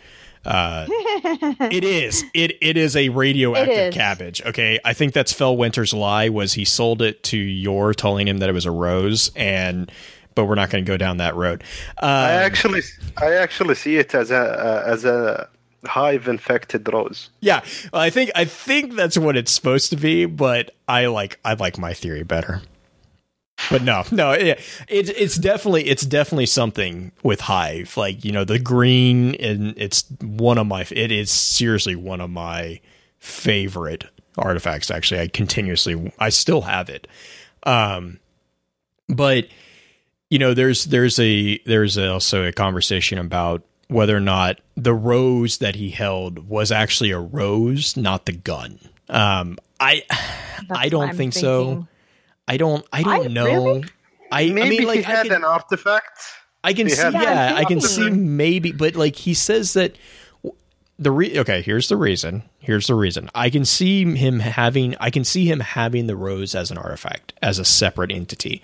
But we actually have a point where he looks down and he says that he sees his rose in a new light, and it has the jagged points of thorns. Like, it's been transformed, or it never necessarily was. It's not that it's necessarily been transformed. It's just that he's never actually seen it in this light. Like, he actually refers to the hand cannon as a rose.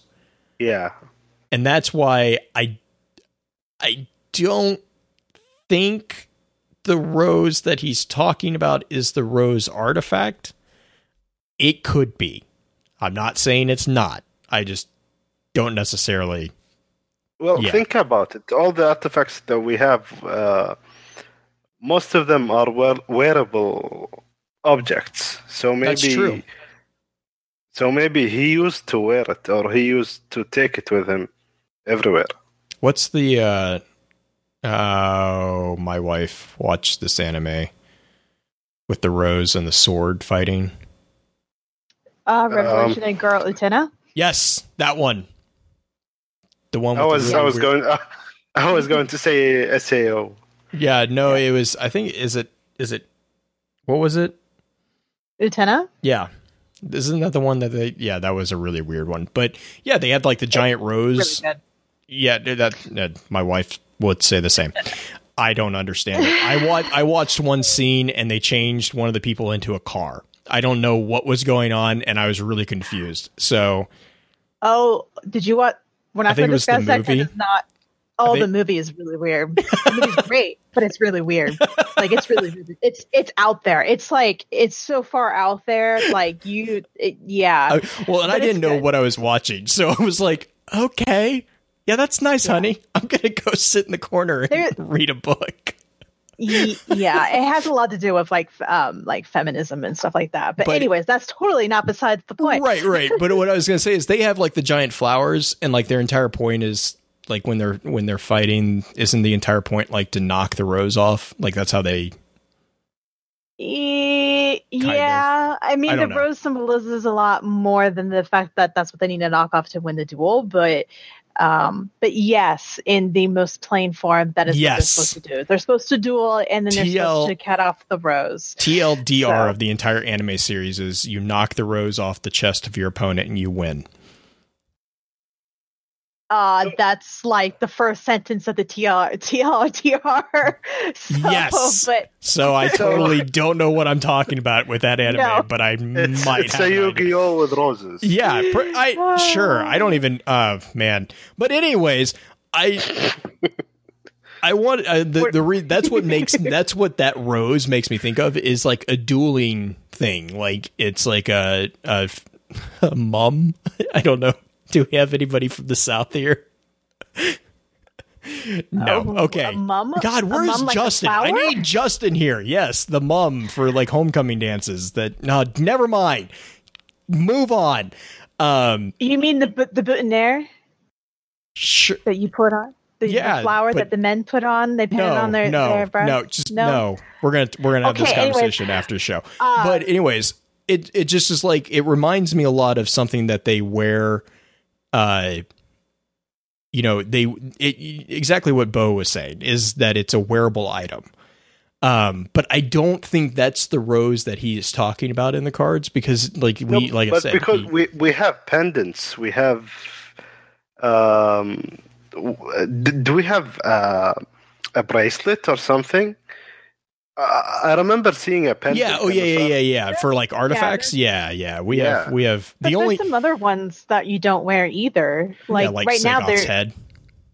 I don't Or think an you can Yeah, get one. I was gonna say just a SIVA cluster that you get, but from the braid. Oh yeah, trying to be current. Look at this. Look at this. But I don't know. I always kind of interpreted that the rose was maybe the artifact, but was the item that is placed into the gun and that made it turn into Thorn. That it is the corrupted entity that not only that to an extent corrupted Dredgen, because he's sitting there like really fixated on it, but put it into his gun, and that's what made it turn into Thorn. Oh, okay. Because see, that's how I interpreted it. Right, and I always interpreted the embalming orb in the muzzle of the gun as the corrupting unit, because that's what we used on the necrochasm. That could be right, and that could also be what he considered the rose. I mean, like he's looking at this rose. Like if you look at the Ghost Fragment Thorn card, and it says the rose, he's talking about how he's looking at it, and he's like, it's a beautiful thing, and then all of a sudden he looks down and he realizes it has no petals. It's jagged and purpose of only angry thorns. And I always took that is that it's now Thorn, the gun. That's how my brain translated that. I don't know if it's accurate. But it sounded like you had an aha moment there. I was just thinking, I just had like a random thought of growing a rose in embalming fluid. That could be what the artifact is. That's what I was like, it has nothing to do with really, I don't know where that would go, but because the embalming orb is that vibrant, like that osmium green, that sickly green, and the rose, like, bow and, like what you were saying is it looks like a rose that's been hiveness. So radioactive cabbage. A radioactive cabbage. It is Fellwinter's lie. He sold Rezel a rose that was a radioactive cabbage, and it scrambled his brain and made him go to the moon. Or it's just a present for his love of, for the love of his life. Yes. God, man. Curse you, Fellwinter, and your lies. Anyways. I'm trying to think. So yeah, first curse as potentially the model for Thorn. There's a lot of connections between first curse and Rezel, just because again that afterthought of his death, like it's not a really like super obvious or super strong connection necessarily, but it just I don't know, it just feels like that makes sense. Yeah. And then there's a few other people who have really fun theories about Yor's identity. I don't know why people won't let go of the Yor is Jaren Ward theory, but maybe it's because of the class item. It's still there. Really? I think you all are insane. I love you. I've never ever go on. I've never, go on. No, I've heard it, but I've never. I've read the cards multiple times for both of them, and I've never in my mind read that Jaren Ward is Dragon Yor. Okay. Here's in all honesty, when I first read the cards, I was like, oh, that would be a cool trick, very Fight Club-ish of them to do. I remember having this conversation on, I think it was the episode 19. We had this conversation, and I was like, it's possible. It's a possible that they could pull this off. Okay, and then they dropped the Rezel cards. And then I was like, and then I started getting into the Rezel cards, and I was like, no, I think this guy is Yor. Because again, at that point, it was mostly because Rezel was obsessed with Hope, and Yor was obsessed with Hope, which before we knew Rezel, the only connection to Hope between Yor and anybody else was Crota, who is the Eater of Hope. Who Zyor is a subordinate to, by the way. So that whole, there's not very many entities who are advertising their obsession with Hope. And then there's the whole, argument on what class is Yor. Okay. Here is my response to people who are arguing that Rezyl cannot be Yor because, quote, Rezyl is a Titan and Yor is a hunter / warlock / whatever. First off, remember, classes have everything to do with the philosophy of the approach of the manifestation of light in the world. It has nothing to do with anything else. It is entirely the philosophical approach to which a guardian uses their light on the world. Really, that's what it is. If you also understand that the summoning of your super energy is a ritual, which go to any of the podcasts that I was allowed to go off on this tangent, if you change any of those rituals, you will naturally change the summoning of the super energy or the manifestation of light that you are causing. So, if you change the psychology and the philosophical standpoint of a guardian, theoretically, by those definitions, you can transcend classes and guardians. You can have the same guardian become a blank, even though he was not a blank to begin with. X can equal Y in this situation. Or even the class item could be a trophy for. Oh, and then there's that argument as well. Yes. Then there is the argument of Shin is a hunter. That could be the source of the hunter artifacts. It's Shin taking trophies. And the cloak as well. Mm-hmm. It's just a trophy. Dredgen Yor's. We even see Saladin with a cloak. Right. Well, and like the cloak. Oh my god. Like just. I think, as much as hunters love their cloaks, I wear my racing scarf, so I don't have any love for any cloaks. But, I'm like, yeah, just for God's sake, just give them. They're on a mountain at this point. Give them some fur. Just give them a hood. They're cold. They need it. They're just, yeah. But hunters have cloaks.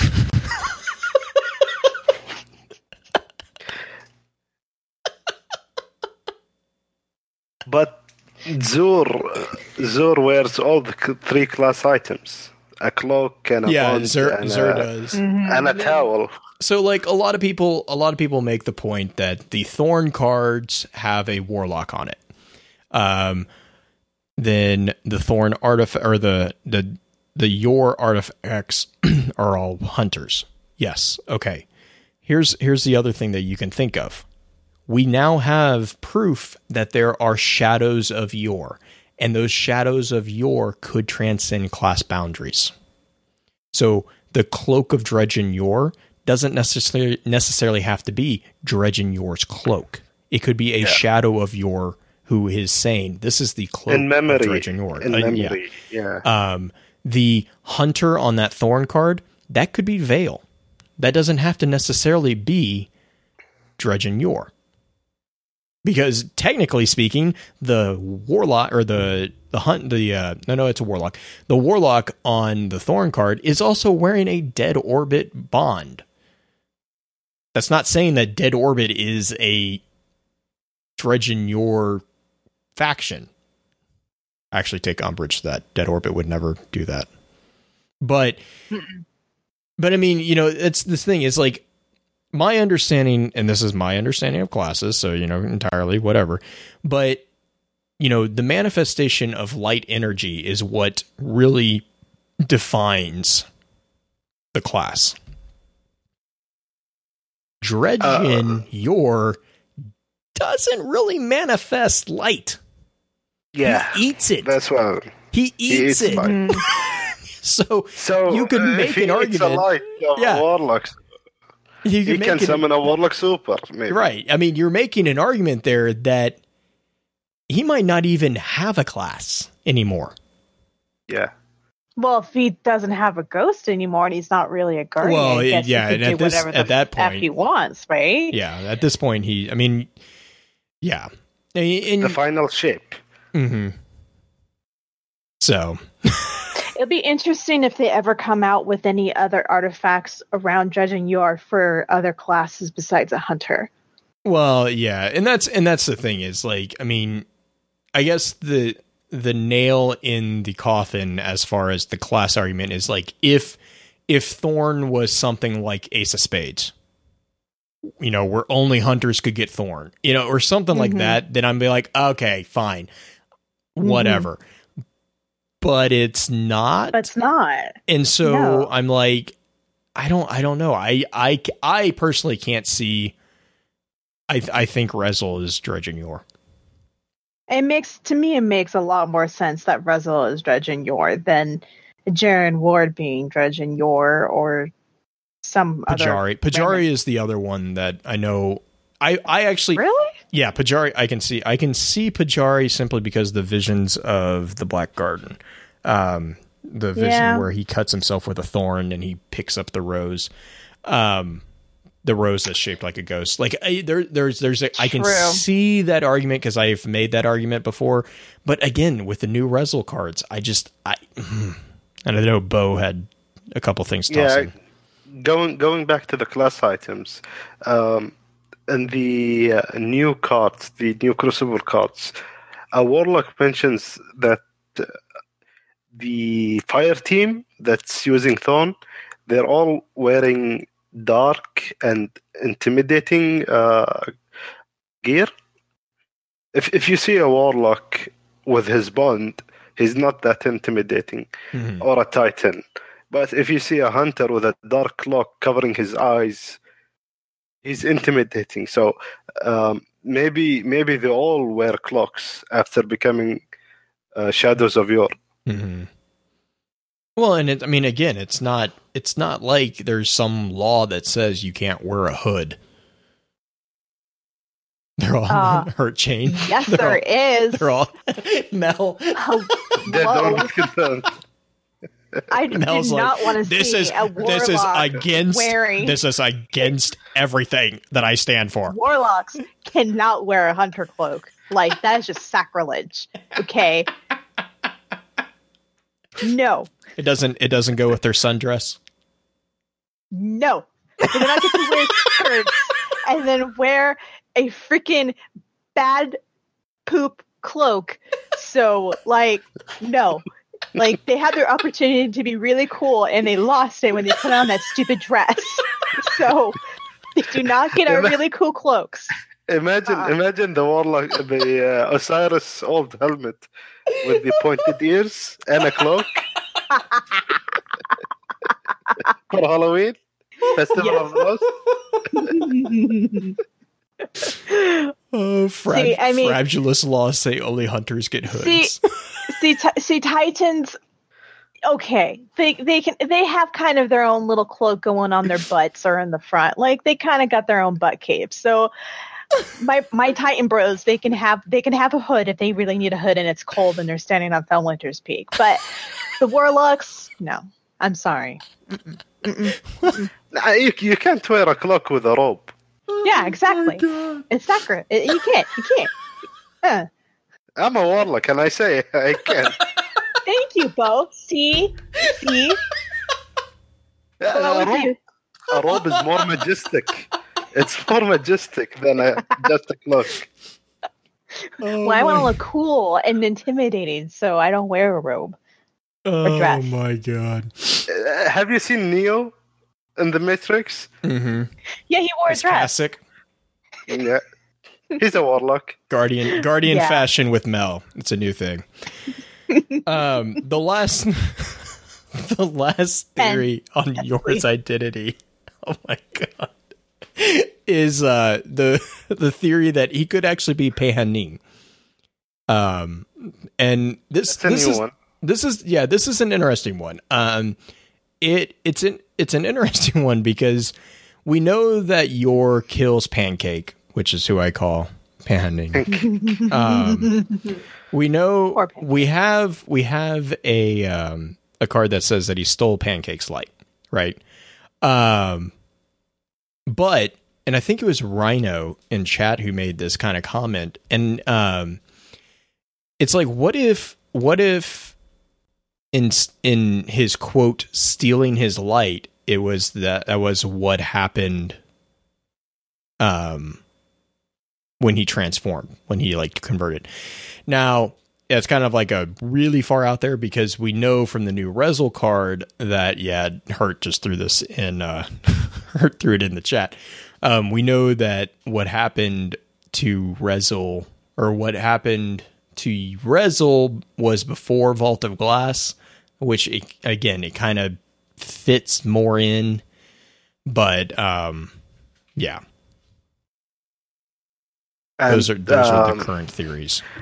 Your happened before the walls came up. Am I correct? I think it was after, because Rezel helped build the walls around the Rezel city. helped build the walls, and Palamon, like, they knew of the city. But I would argue that it would be around the time that the city was still somewhat new. Mm-hmm. The challenging thing with the Rezel cards is, how does it fit in with the Iron Lords? Yeah, because that's a problem. I know it's such a frustrating problem trying to mesh those two.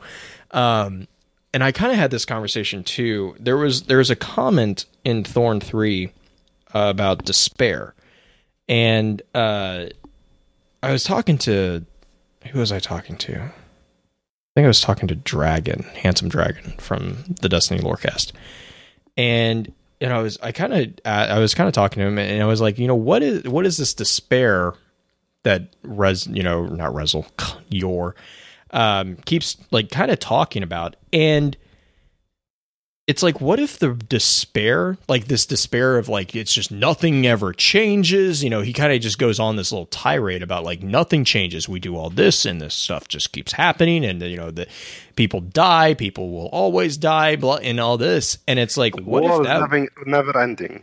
Yeah. The war is never ending, blah, blah. And it's like, what if that was the fall of the Iron Lords? What if that's what happened was they all died? And that's what it was like. He was just finally the final straw for Rezel, who we already knew had doubts. But that was kind of like the final. He was like, I'm done. I'm all right. I'm going to the moon. You can't follow me. It's like, you can't sit with me on the moon. No, stay here. No. You go to your walls and you stay there.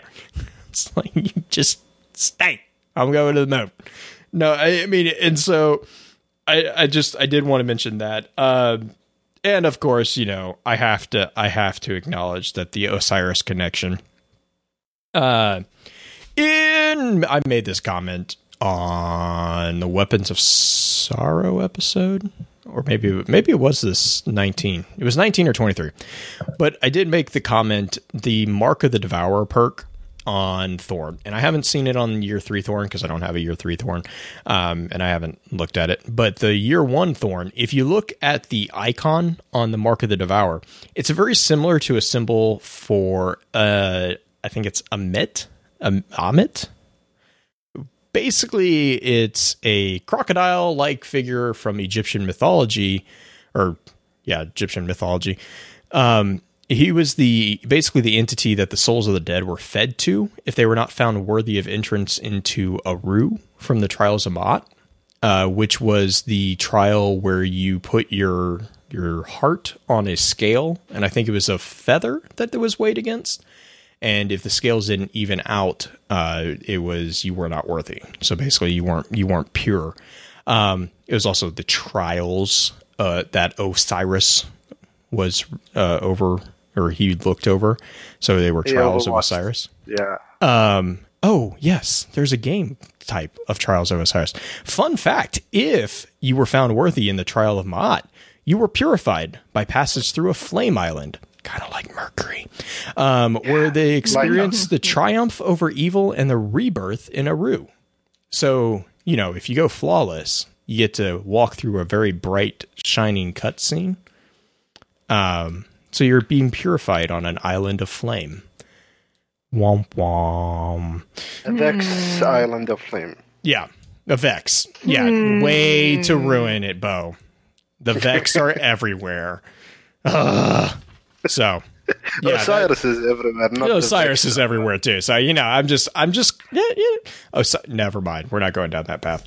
I think that's everything I have down. Again, be sure. Well, I'll talk about it in the shout out.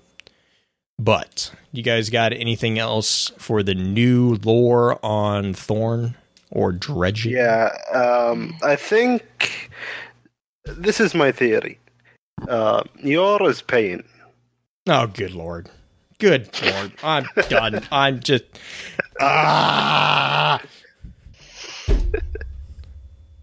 Blue's dead. You killed him. Oh, my God. No, you did that at the beginning. You did that at the beginning of the show, Mrs. Shadows of Yore. Someone has to represent pain. Someone has to represent pain. Are you now going to go to the Shadows of Yore and like the Dark Eyeliner on? Is like, there's no hope. There's no God. Oh God. Hello. Stop it. Oh man. All right. Oh God. I don't even know how to. Shout outs.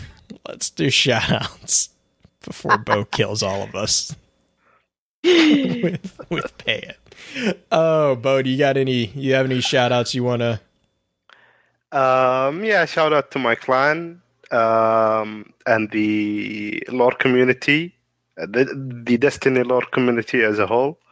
I've never seen a lore community that discuss a game's lore or a game's story this much. I've been in the zombie code community, the story about the zombies, and I've been in the Dark Souls community, but they're nothing like the Destiny community. It's amazing. The story of Destiny is amazing. Yeah, and the Dark Souls games are good lord. That extra lore. Those are heavy.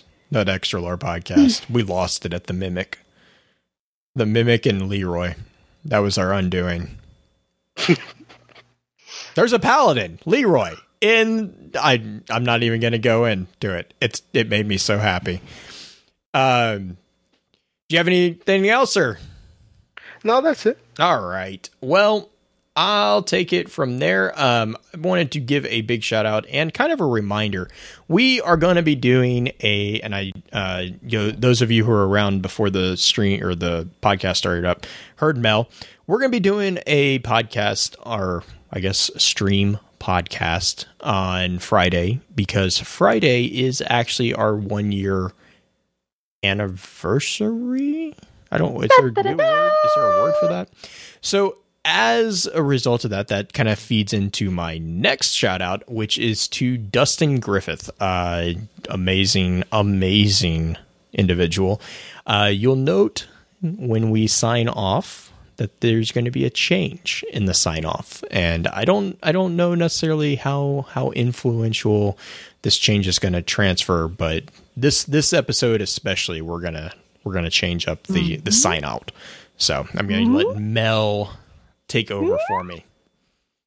Okay, so one shout out I want to do is that the awesome ladies over at the Dames of Destiny are going to be hosting their annual breast cancer awareness and charity stream. It's over on their Twitch, which is twitch.tv dames_of_destiny. And the event is going to be October 29th and 30th. There's going to be 12 hours each day, starting at 2 p.m. Eastern, ending at 2 a.m. Eastern each day. I know they're going to be streaming some really spooky games in the night. So if you guys want some spooky games at night to get scared because it's kind of Halloween weekend, that is your chance. Probably going to be some Destiny in there, but it's awesome. Everything is going to the breast cancer awareness stuff. So please check it out. Again, Dames of Destiny. Yeah, but other than that, I don't really have any other shout outs. So, Blue. Perfect. Real quick on that, if you haven't already for the month of October, shift to a pink shader. It's just I wear pink all the time. It's just a way that we did that. I did that back when I was in Dad's. We did that like the year one, and it just kind of stuck. We do that all the time. But yes, with that, we'll begin to wrap the chat up. Thank you again to those over on Twitch for coming to spend the evening with us. If you'd like to join us, please be sure to give us a follow over on twitch.tv/FocusFireChat. Links to all our sites can also be found with our episode archives over on www.focusfirechat.com. Thank you again, Bo, for jumping into the chat. We really appreciate having you on and hope to get you back again sometime soon. Please be sure to email us at focusfirechat@gmail.com with any feedback or questions concerning the podcast, and let us know how we're doing by giving us some feedback on iTunes or through email as well. I will be reading some of the emails that we did get on Friday's podcast, just simply because I couldn't fit it into this one. But for next week, let's do some feedback on Thorn. I want to hear people's theories or their thoughts on the theories that we discussed tonight. If you get a chance, please email us those so that I can kind of, I'll try to work in a segment, start going forward where we kind of give some feedback area. We can read some of this stuff. But we do try to keep to the scheduled Wednesday night streams of the chat, starting at approximately 10 p.m. Central. But if we have any variations, we always make sure to let everyone know through our Twitter account at FocusFireChat. Also, please be sure to check out our partner podcasts within the Guardian Radio Network over on the guardiansofdestiny.com. So, until next time, focus your fire and may your light shine bright.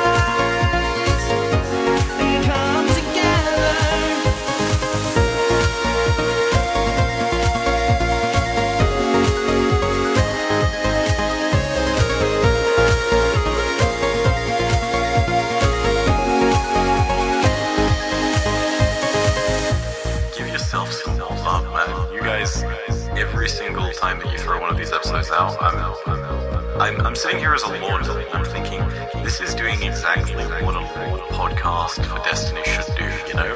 It's talking about all the stuff that people get into in terms of lore. It gives everyone the grounding they need, but then it also sort of challenges those assumptions that people who are more versed in the lore make. That's awesome.